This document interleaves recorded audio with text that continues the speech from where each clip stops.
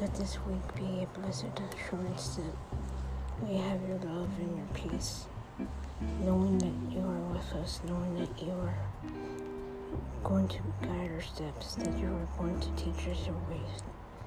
Sweet Jesus, please help us to see the beauty within ourselves and not be afraid to stand up and fight for the rights of the many who are afraid, Lord, who don't really have a voice.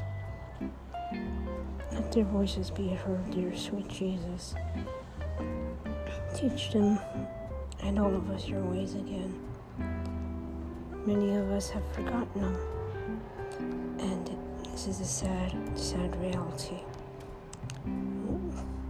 None of us are perfect. We need your help, Lord. We desperately need your help. So, Father, we ask that you open up eyes of our hearts, that you help us to see the beauty within, that you never ever give up on us, dear Lord. In your holy and precious name we pray. Amen.